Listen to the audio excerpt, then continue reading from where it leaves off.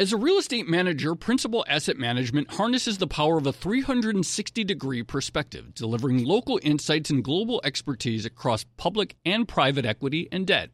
Their teams apply local insights and global perspectives to help identify the most compelling investing opportunities. Principal Asset Management. Actively invested.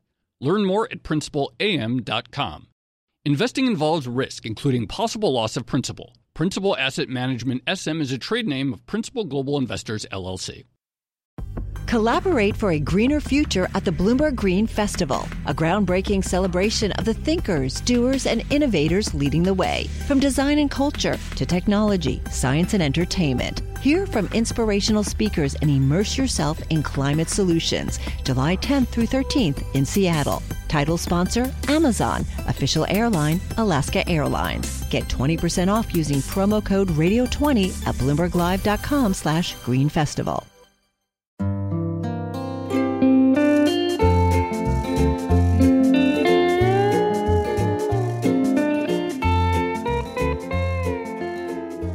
And welcome to another episode of the Odd Lots podcast. I'm Tracy Alloway. And I'm Joe Weisenthal. So, Joe, it's been a pretty eventful summer here in Hong Kong. Yeah, I mean, that's my impression. I guess sort of like here too, but everywhere that Chinese money has touched this summer, whether it's China itself, whether it's Hong Kong, or whether it's U.S. markets, has been quite a wild ride, to say the least. Yeah, so obviously being in the Bloomberg newsroom, it's been kind of nonstop this summer. So we're talking about the crackdowns, of course, that the Chinese party has announced on various sectors of its economy. It started with targeting Ant Financial back in October. There was a lot of theorizing about why Ant, lots of people focusing on the data that Ant controls. But then this summer, it kind of just spun into a new level of intensity. And we saw China cracking down on for-profit education companies.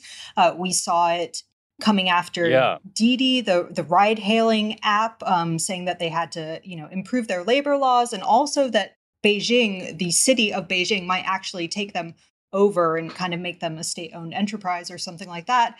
It's basically been nonstop, and everyone is trying to figure out why now and what exactly is China trying to do. Yeah, that is sort of like you just sort of listed all of these things, and each one of them on their own have been extraordinary. Like the Didi thing was crazy itself. Of course, that's like the like Uber type company. And wasn't that was within 3 days of their US IPO, wasn't it? Like it was literally they IPO'd on a Tuesday or something, and then the following Monday there was we're cracking down. And then some of the companies like these online or these private education companies, some of which are listed in the US, their business models are basically going to zero, right? They're you're banned. You can't do what you do. I don't know if it's total zeros, but it has been extraordinary. But I still don't feel like I understand what is the end goal here.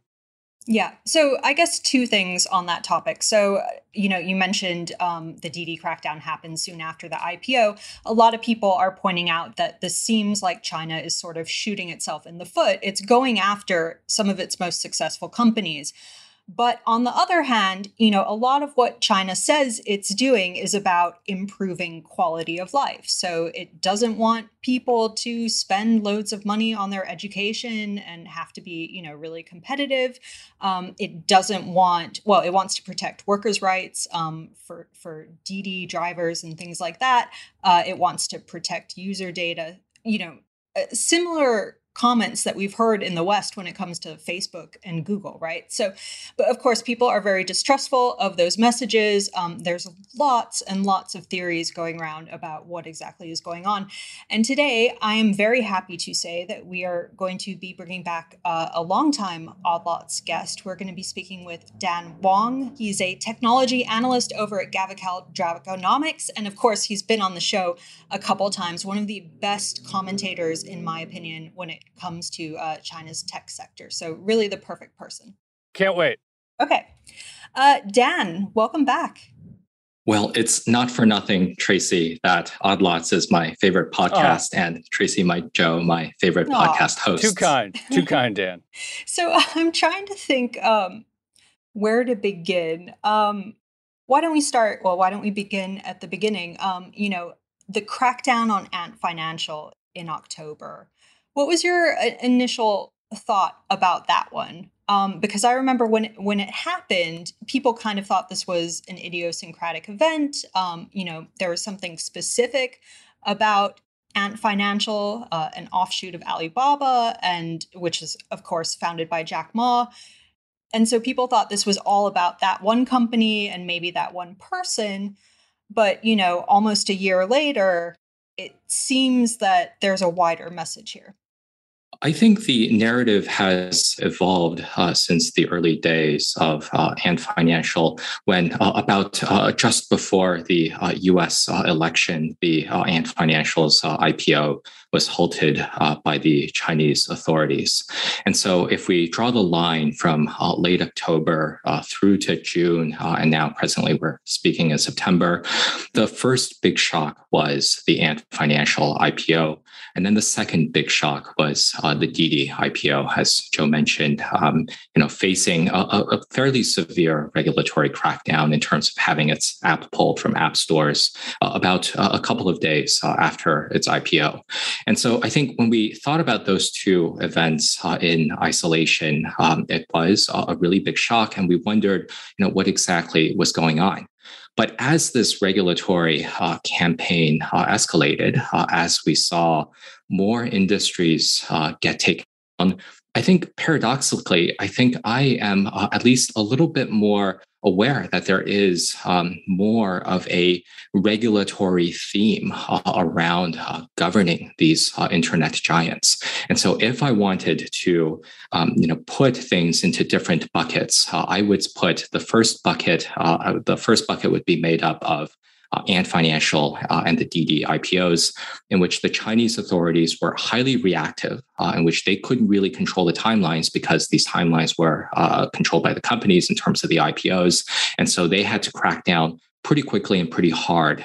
And then I would cite something like, a second bucket made up of items that are much better studied. And so in terms of something like the online education crackdown, what we've read from the Chinese Ministry of Education is that the Ministry of Education surveyed around 19,000 education firms, around 700,000 children, and then over 150,000 parents before they issued these pretty draconian regulations that more or less decapitated the online education sector. We can also think of other antitrust issues here that have affected companies like Alibaba.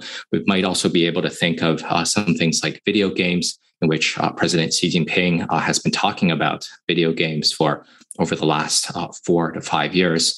So I think there is a little bit of, maybe 2 or 3 different buckets here. The first bucket are the purely reactive stuff. There's a second bucket of antitrust issues, prominently faced by Alibaba and Meituan Dianping. And then there's a longer term issue with video games and online education, in which the party state has decided, well, maybe we don't like these things very much.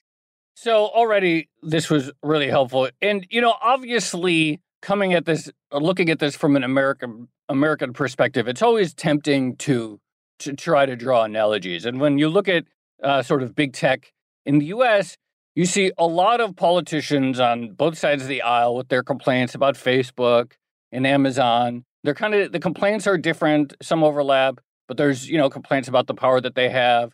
And then you have a lot of regulatory actions that take place in the US and Europe, and these lawsuits that never really seem to amount to anything. Like maybe there'll be a big fine, or a bunch of states attorneys general will sue one of the companies, and then 4 years later they have to make some change, whatever. But it doesn't really seem to do anything. Is the angst about the power of tech/big tech in China comparable, with the difference being that, well, they could do something about it, whereas politicians and regulators here can't get their act together? Or is the angst something different? I think it is more a question of degrees. So first, I agree with you that the ferocity that the Chinese party state brought to bear on against these tech companies is, nothing like what the West would do. As best as I can tell, there are some irritating lawsuits that big tech is facing in the U.S., and then some minor fines, somewhat big fines that they are challenging in the European Union. But there hasn't been really, really substantial actions here, whereas the Chinese have acted much more severely. Now, I think I would cite, in terms of the type of angst that the Chinese have, I would want to put a framework of maybe 4 big slogans of the moment, as well as one theme of the moment. And here I'm really drawing on the work of my Dragonomics colleagues. And I think the 4 big slogans that we've identified are first, building the rule of law. This is something President Xi Jinping has talked about over the last 3-4 years, requires a pretty comprehensive regulatory framework for dealing with different companies. Second, I would cite dual circulation, which includes a theme to improve the functioning of domestic markets. Third, I would say there's something of family values here in which the country just really want families to have many more children. And then the big theme that we have been thinking about, the 4th slogan that we've been thinking about right now, is something called common prosperity, which has really exploded in the pages of state media, which is, in our view, something reduce inequality as well as social division.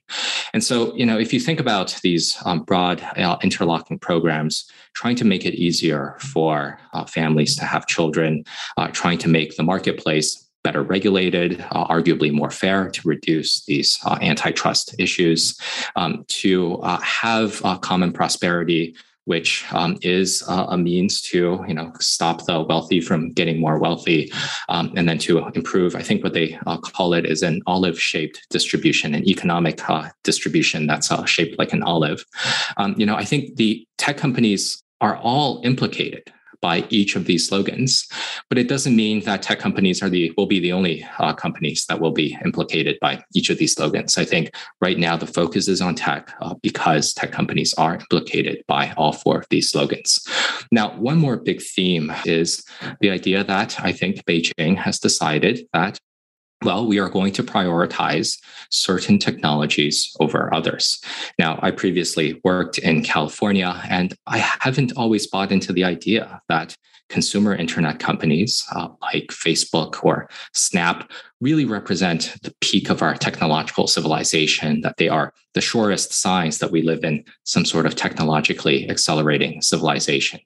Sort of lamented that among my smartest peers who've graduated from very good schools are much more keen to work in hedge funds or asset allocation or the consumer internet companies instead of much harder technologies. And I think this is something that has upset Beijing as well. One very key line from a major speech that President Xi gave last year was that, we can tell that digitization is really important as we've seen over COVID. But what we must never do is to lose our manufacturing sectors because the real economy is absolutely paramount. And as I've said multiple times on Odd Lots before, the Chinese government really wants semiconductors, wide-body aircraft, life sciences. These are much more the technologies that Beijing is targeting. And I think Beijing has sent this a signal, and in this case, initiated a very severe crackdown to say, online education, we're not sure that's as important as technology as for example, something like chemicals, video games. Children really shouldn't be playing too many of those. They should be working in clean rooms for semiconductors instead. I'm exaggerating a little bit there, but I think that is a little bit more of the theme that China wants to do. Regulate the market better, and then to prioritize the right sorts of technologies. Yeah, and I remember a couple days after one of the crackdown announcements, or maybe it was on the day, we did see Chinese listed semiconductor stocks just absolutely spiking. So there was almost a rotation out of consumer tech and into semiconductors. And I have more questions about what exactly China is trying to do when it comes to its tech industry and overall economy. But before we get there, you mentioned some of the key phrases from party speeches. Common prosperity, disorderly expansion of capital has been another one that's come up a lot. And I know you're on the record saying that you read a lot of the party speeches, probably all of them. And you also go through like all the official party reading materials, like, the magazines they produce and things like that. And a lot of investors don't tend to do that. So I guess my question is, like, should we be paying attention to party speak? Were there hints of this in party speeches or things that she had said previously? And do you think that the crackdowns are sort of changing the behavior of investors in the sense that they're going to be paying more attention going forward? Tracy, doesn't everyone read the party's main theory magazine, translation, yes. Seeking Truth, as many of us do? Seeking Truth is a magazine that comes out twice a month. Last year, I read every issue, and right now I'm still continuing the exercise. It's a beautifully laid out magazine. It features these thick pages, well-printed pictures, and a lot of the best writers in the party state. And every time I flip through it, it's always led by a major speech or major essay by the General Secretary of the Communist Party, Xi Jinping, in a font that's distinct rest of the in the magazines. And so if you haven't had the pleasure of holding one of these things, I recommend it just for the tactile experience alone. I did read, every one of Xi's speeches in Qiushi last year, which isn't as arduous an exercise as you might think. One speech every 2 weeks, which usually isn't terribly long. He mixes a great deal of party speak along with some pretty straightforward and frank phrases that are easily comprehensible. And so, that is his signature style. It's not actually that much work, I think, to engage with one speech every 2 weeks. And I think this is something that more of us should be doing. And really, for me, the exercise that, the meaning of the exercise is that it's really important to see what the party state engages as priorities at the moment. So, for example, if they have 5 issues dedicated on party history, well, maybe they're not thinking about, for example, some other big projects related to the environment, for example. And so getting a sense of what the major priorities are, I think that is a decent way of getting there. I would be very reluctant to say that, reading all of the party documents, reading Qiushi, reading the People's Daily is an effective way to do investing. I think, there are millions of these articles a day, can't possibly read them all. And there's also a lot of noise mixed in with these signals. Now, when it comes to online education, I think what we found noteworthy was that President Xi Jinping has mentioning this a couple of years ago. In fact, it's published in his big compendium, The Governance of China, Volume 3. And so, this has been signaled for a while. And the signals really started to escalate over the last couple of months. And so I think that is a place where we could have had a bit of a fairer warning. The state media gave us a fair warning if we only chose to engage it. But that's not to say that, we have to be poring over every People's Daily article. But I think, it is worth keeping in mind what's going on, what the party is saying, what the party is saying to itself, its cadres, and, the broader world.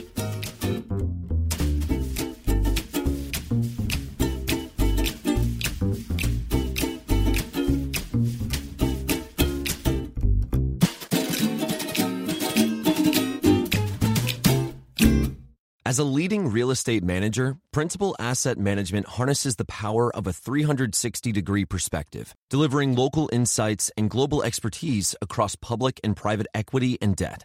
Our experienced teams are uniquely positioned to uncover compelling opportunities in today's market, giving our clients an exclusive advantage. Principal Asset Management actively invested. Learn more at principalam.com. Investing involves risk, including possible loss of principal. Principal Asset Management SM is a trade name of Principal Global Investors, LLC. I think there's something interesting you said. You mentioned that they took this survey. I think you said like 17,000 education companies and then hundreds of thousands of student, the U.S. is characterized as a democracy where there is a sort of direct feedback mechanism between the voters and the government in theory. And obviously, China is not characterized as such. But these actions that they take, such as going after the education companies or such as going after video game playing, say various things like that to improve like family values, as you put it. Is there like this basic sort of feedback mechanism where even though there aren't elections per se, as we understand them in the U.S., you still have this sort of either direct or indirect response from the impulses that parents and families express towards what gets turned into government law?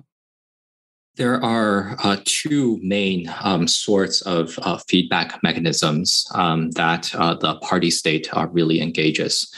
So first, it maintains these open channels of petitioning where you can see people, usually elderly people, lining up to voice their grievances and then tell the government what they're mad about.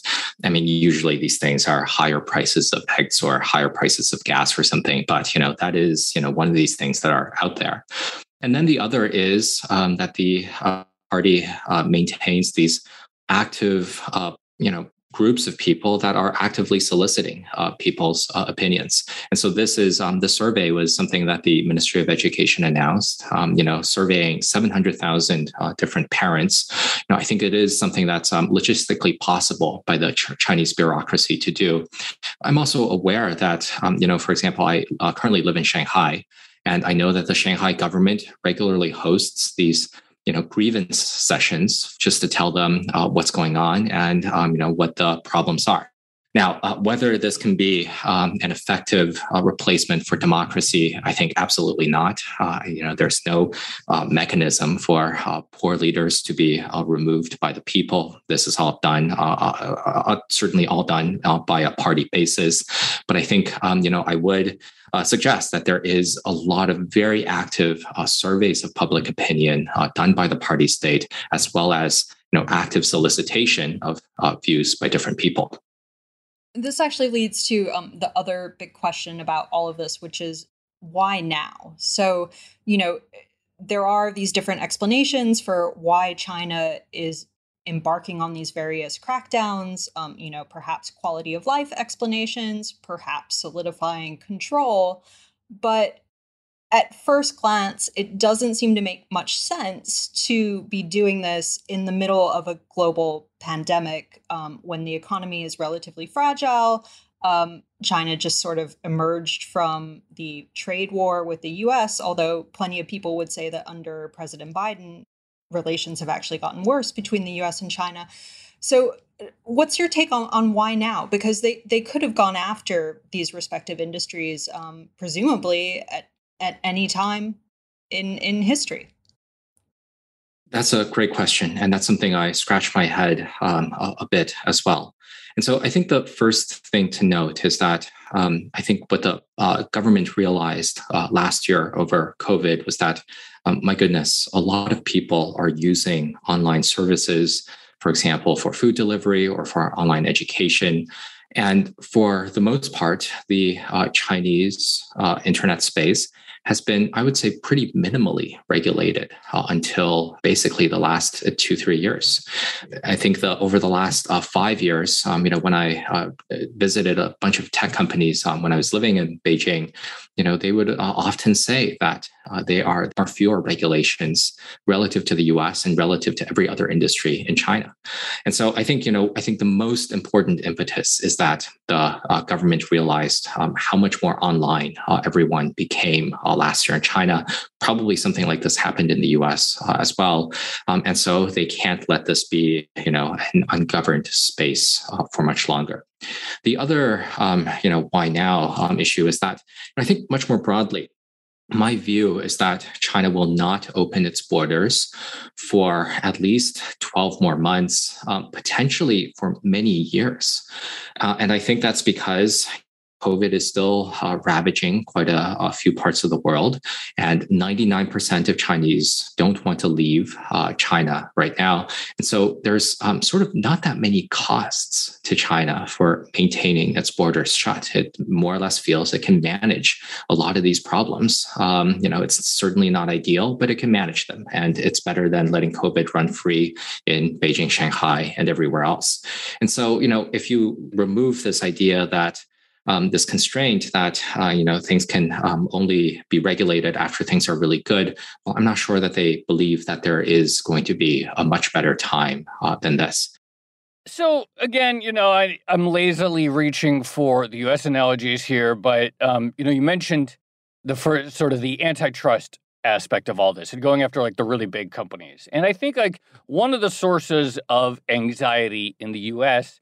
is just simply that like there are the big internet tech companies in the U.S., the consumer tech companies, represent a major source of power, and a company like Facebook, I mean, it's kind of like a government. They have like a Supreme Court and an internal checks and balances of what can get published. I don't know how well it works, but it exists. And there's a perception that, say, like Mark Zuckerberg is as powerful as any other politician in the U.S. And I'm curious if in that bucket of regulation, that too is a source of the impulse in China, which is just that whether it's Alibaba or Ant Financial or some of these other big ones, that this sort of pure political power or pure power that gets accumulated by some of these companies becomes big enough to rival the state or the party. I think that's definitely underlying motivations for this crackdown as well. What I wonder about is that I don't feel that there is a broad sense among the Chinese people that the CEOs of the major tech companies are as powerful as the politicians. But it's certainly worth acknowledging that the Communist Party cannot suffer any perception that major business leaders are able to challenge its authority.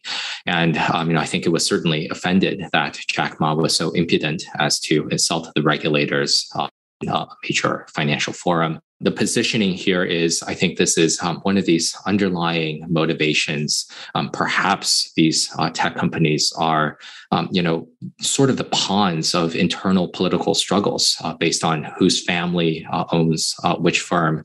These are some things that we understand not at all about. And I think from my perspective, from having lived in China for the last few years, is that this has been one of the main narratives from foreign media about why there's been a tech crackdown. I see a pretty considerable discrepancy here. I think for those of us who live in China are able to see the excesses of these companies on a daily basis. Companies like Meituan or the online education companies or Alibaba. Meanwhile, these companies are celebrated elsewhere as having their crime as being only being too beloved. And so I think, that's one of these underlying factors. But from a lot of people's perspectives, these companies have sort of been getting out of hand, and they should be regulated quite a lot more extensively, which the party state is doing.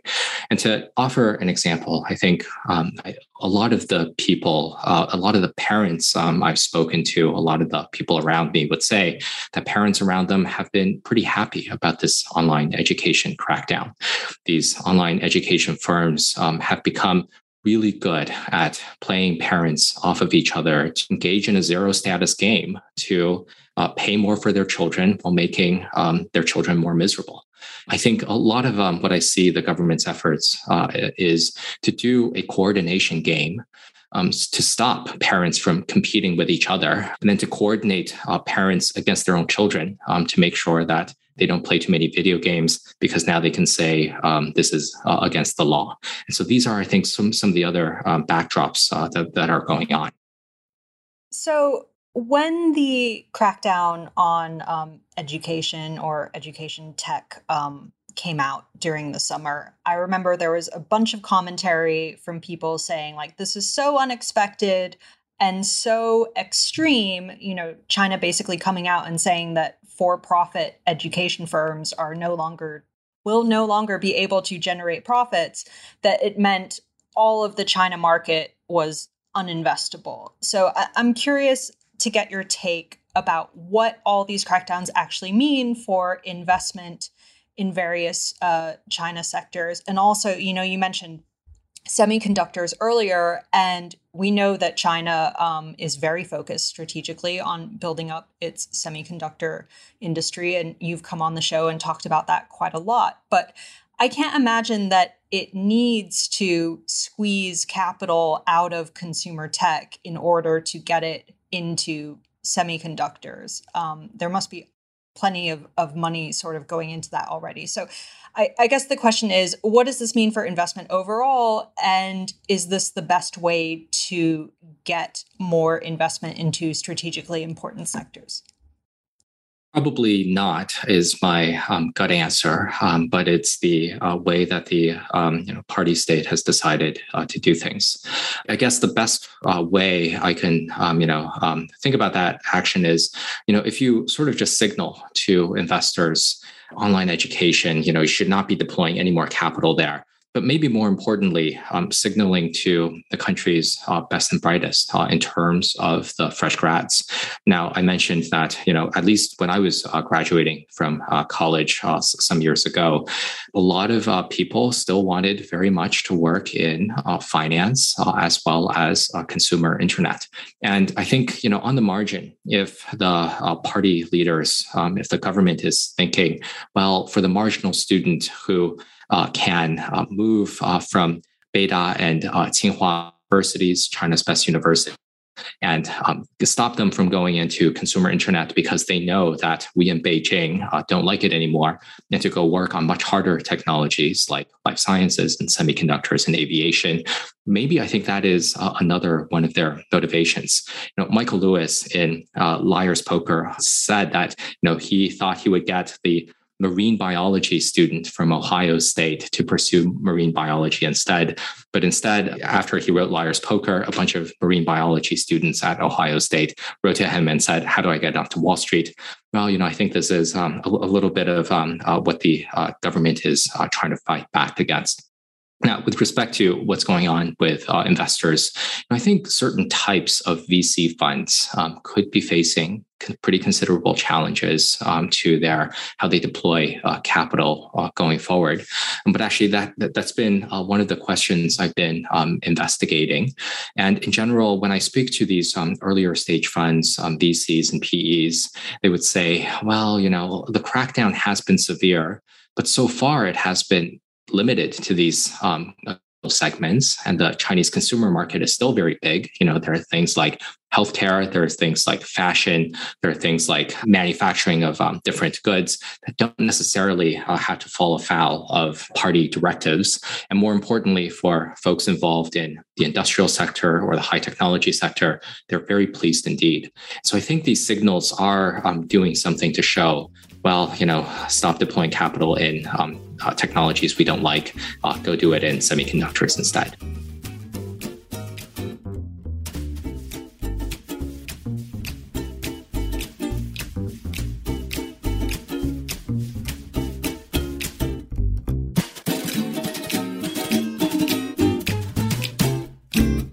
As a leading real estate manager, Principal Asset Management harnesses the power of a 360-degree perspective, delivering local insights and global expertise across public and private equity and debt. Our experienced teams are uniquely positioned to uncover compelling opportunities in today's market, giving our clients an exclusive advantage. Principal Asset Management actively invested. Learn more at principalam.com. Investing involves risk, including possible loss of principal. Principal Asset Management SM is a trade name of Principal Global Investors, LLC.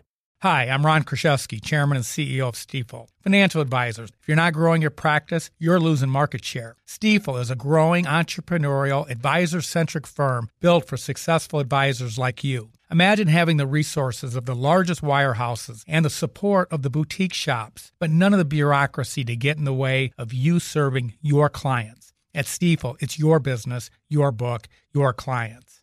I always tell the advisors we're recruiting, I want you to come to Stifel and double or triple your business. Most of them laugh and shake their heads, but I'm serious. Don't take it from me. Take it from Stifel's #1 finish in J.D. Power's 2023 U.S. Financial Advisor Satisfaction Study. So there's a reason why 148 financial advisors joined Stifel last year. Come join us and find out why Stifel is the firm where success meets success. Visit www.choosestifel.com. Stifel Nicholas and Company Incorporated, member SIPC and NYSE. Do you think there's going to be a sort of broader macro impact? Okay, so you mentioned the sort of sectoral potential rotation, maybe some VC money reallocates towards the harder tech out there. Is there any sort of macro implication with trade flows? I mean, it's interesting that the DiDi IPO or the DiDi crackdown was right after I believe that was a U.S. listed IPO. So there's going to be some change in terms of like where the money potentially comes from. Are you thinking about how this could affect China from that perspective? Yes. For now, I think it's a little bit too early to tell, but we've had someone like SoftBank publicly wondering whether they should still continue to put capital into China. And I think this is, on the margin, one of these other things that are making people much more hesitant to deploy capital into China going forward. We have pretty regular op-eds from George Soros now in the pages of the Journal or the Financial Times to talk about why investors should be legally barred from investing. There is this ongoing Holding Foreign Companies Accountable Act in the United States, which might delist all Chinese companies who don't comply with PCAOB audits. So I think this is one of these additional factors that are weighing on investor sentiment in China. So this is something else that I wanted to ask you, but one of the things that keeps getting brought up when talking about the crackdowns and China's macro economy is this idea of the German model. And maybe China is trying to pursue something like the German way in the sense that there's particular German regulation that sort of tries to boost its manufacturing export sector and maybe limit some of its financial sector, although you can argue they've done that with varying degrees of success. But anyway, when it comes to the economic model that China is targeting now, like how do you see it? I think the German model is a pretty good yardstick. I came across a new term to me recently, Rhineland capitalism. Which is, sort of this middle way that the Germans were promoting in the past. And I definitely see that China wants to do more with Germans. I think at this point, Germany is one of the very few Western countries today that have any semblance of, positive, warm feelings towards China, mostly because there's a very big autos and industrial sector making quite a bit of money here. Now, being based in Shanghai, I spent quite a bit of time talking with Germans. The German industry here really is massive, and they've taught the Chinese to do a lot of different things. And the Chinese, I think, have repaid some of the favor in terms of, outright talking about how they want to be more like Germans in terms of having more of an industrialized economy, in terms of having more Mittelstand companies, which are smaller, medium-sized companies that are really great at certain industrial niches. And then in terms of trying to build these vocational schools to make sure that kids can still work for great technology companies like Foxconn instead of terrible technology companies like Tencent. And so I think there is a little bit more of that sense going on. And especially with common prosperity, maybe we have a bit more of a more even income distribution like they do in Europe. So what are you watching for next? I mean, that's sort of the question. It seems like every week or every day there's something new, some new regulatory crackdown. I mean, that was sort of what's been striking about the last few months, just how it just seemed to keep snowballing. What are the signposts or areas that you're curious we might see further action? I suspect that we won't have any more sectoral decapitations. Maybe there will still be some more things on the margin with video games. It's possible that they will crack down further on things like real estate or with healthcare. But this is getting, I think, a little bit more speculative. I think at this point, the framework for a lot of regulations is now fairly complete. they passed the data security law in June and the personal information protection law in August. A lot of this framework is mostly complete, and I think crucially for investors, now that we know that there is this, common prosperity, dual circulation, family values, and rule of law initiative going on. I think we do have our expectations set a little bit further. Now, for me, the biggest uncertainty is what's going to go next with the Cyberspace Administration. This is the CAC. And to me, this is the most remarkable story of the last while, in which the CAC, which is a relatively new regulator, and I note crucially a party organization that has arrogated to itself a great deal of regulatory powers. Now, the Cyberspace Administration, CAC, is governed by the State Council, but it is a party organization. It is a dual party and state organization. And the director of the CAC is a vice director at the propaganda department, which is one of the most important party institutions there are. And so I think investors now are dealing with this very novel regulatory instrument that is now regulating IPOs, that is now regulating financial media, that is now regulating algorithms. And I have no idea what is going to regulate next. I think this is one of these big uncertainties. I think foreigners, foreign businesses, foreign investors are a bit more used to the sort of worldly state institutions like the National Development and Reform Commission, the People's Bank of China, or the Securities Regulatory Commission, CSRC. But to be directly regulated by a party institution, this is to me very new and novel, and I don't know how to think about it. So this is another thing I wanted to ask you about, which is, as the tech crackdowns were unfurling, we did see a lot of people talking about what this means for the future of the industry. So China is going after these big companies that are extremely well known, considered to be massive success stories. And then suddenly they're sort of, being villainized by the state. What does that actually mean for tech in the sense of entrepreneurial spirit, and whether or not people are going to want to go into that sector in the future? That's such an important point, Tracy. And I think what the worst outcome of this ongoing tech crackdown is that it completely destroys the innovative and entrepreneurial spirit in China. Right now, I think it is too soon to say on what exactly will happen. I would note that so far when I talk to friends who are entrepreneurs, certainly not big success like on the scale of Jack Ma, what some would tell me is that they would love to have the problems of Jack Ma. That means that they've made it really, really big.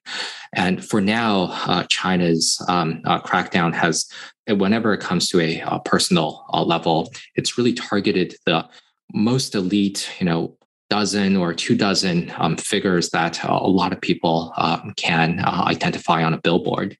And that hasn't really destroyed, I think, a lot of the will by people to still be a billionaire, although that they may not be able to have any confidence in the near term of what to do going forward.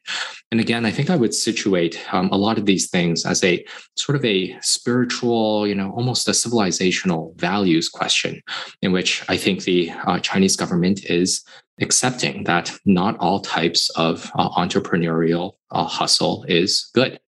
I think now that China is sort of living through its own Gilded Age. Many people have said this, and in the Gilded Age, there were a lot of hucksters and fraudsters out there, and I think that is a little bit of what Beijing wants to control. And so, if it has to suffer some erosion of general entrepreneurialism, well, I think it is saying that you can't make profits by say, creating financial risks, as Ant Financial and P2P loans were doing in its view, monetizing status anxiety and immiserating students through online education, or by destroying the eyesight and the free time of children through video games. Now, I think that is a lot more of what Beijing is trying to do, to lay down these guardrails or these no-go zones. Go play everywhere else, but these things are off limits. Well, Dan, you've given us another excellent overview of all the things that are going on in China. And of course, it is quite a lot at the moment. So thank you so much. Thanks, Dan. That was great. Always a joy. Thank you.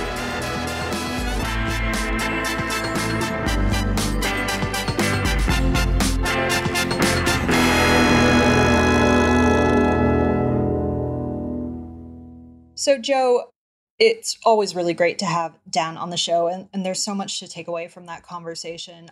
One of the things that sort of stuck out to me is this idea, and I don't think a lot of people outside of Asia necessarily understand this point, but like the degree to which big consumer tech is actually embedded in China is just on a different scale to where it is in the US and the UK. Like, I know everyone uses Facebook, everyone uses Google and Amazon and things like that. But, in China, like WeChat, Ant Financial, like these apps are basically like one-stop shops for living, to the extent that like the government has to work with them quite extensively.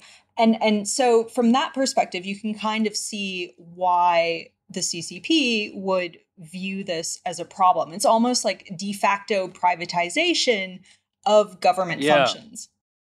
Yeah, I thought that was a pretty interesting question. And I hadn't thought about that at all when you said, like, well, this is sort of a weird time for a crackdown in the middle of still an ongoing pandemic. And Dan's point, it's like this was kind of a wake-up call, perhaps, to the government of just how online the population is. I mean, obviously, the size of these companies has been sort of known for a while, but perhaps it was driven home or greatly appreciated the degree to which, and it's kind of the same here, the degree to which some of these mega tech companies become the best arms for services. I mean, I think, it's like, think back to last April or March, there were a lot of things you couldn't get, but you could always order something from Amazon throughout the entire pandemic. And so the degree to which large tech companies become like this sort of like lifeline is a pretty sort of fascinating thing. Totally. Well, the other thing that just struck me is I found it very useful, his like bucketing of these like different things. So there's like the antitrust aspect, but also just this idea of like family values. And, it was interesting to hear him describe some of the feedback mechanisms that they get. And I remember it was like a few years ago, it was like one of those like 5-year plans or something. It was like, wasn't it like better growth, not faster growth? Something like that. Yeah, wasn't that some cliche that was going around? Yeah. And I feel like some of the things he's talking about, like making it easier to have families or making it easier for parents to tell their kids to not play video games on Monday through Thursday because it's against the law or it's going to damage their eyesight or whatever. It's like, feels like perhaps in keeping with some of these other like sort of like promises and priorities that the government has laid out.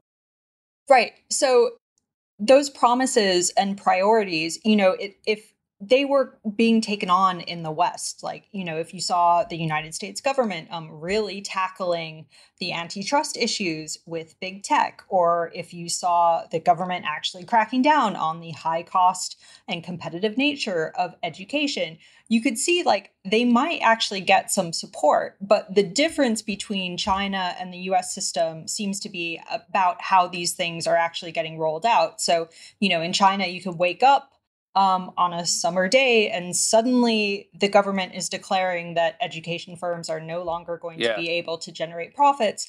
Whereas in the States, if you actually got something like that, and of course, you would never get something as extreme, but if you had a measure that was sort of targeting education cost, it would be going through layers and layers and layers of government bureaucracy. And so you would have it sort of well flagged in advance. And I think that's probably one of the key differences here. Like, it's not necessarily what they're cracking down on, but it's the extremity and the way they're doing it.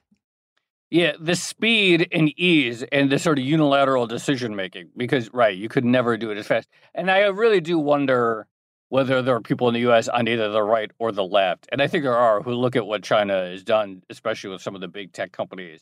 It's sort of like admiringly thinking like, we've been wanting to do this forever, and there's no mechanism because we could never agree on passing a law, and there would be like a million layers of courts and regulations, and sort of like wishing they could emulate the ease with which China can do some of these things. Yeah, I'm sure there are some parents out there who think that limiting the amount of time people or kids can actually play video games is a good thing. All right. Absolutely. Shall we leave it there? Let's leave it there. Okay. This has been another episode of the Odd Lots podcast. I'm Tracy Alloway. You can follow me on Twitter at Tracy Alloway. And I'm Joe Weisenthal. You can follow me on Twitter at The Stalwart. Follow our guest on Twitter, Dan Wong. He's at Dan W. Wong. Follow our producer, Laura Carlson. She's at Laura M. Carlson. Follow the Bloomberg head of podcast, Francesca Levy, at Francesca Today. And check out all of our podcasts at Bloomberg under the handle @podcasts. Thanks for listening.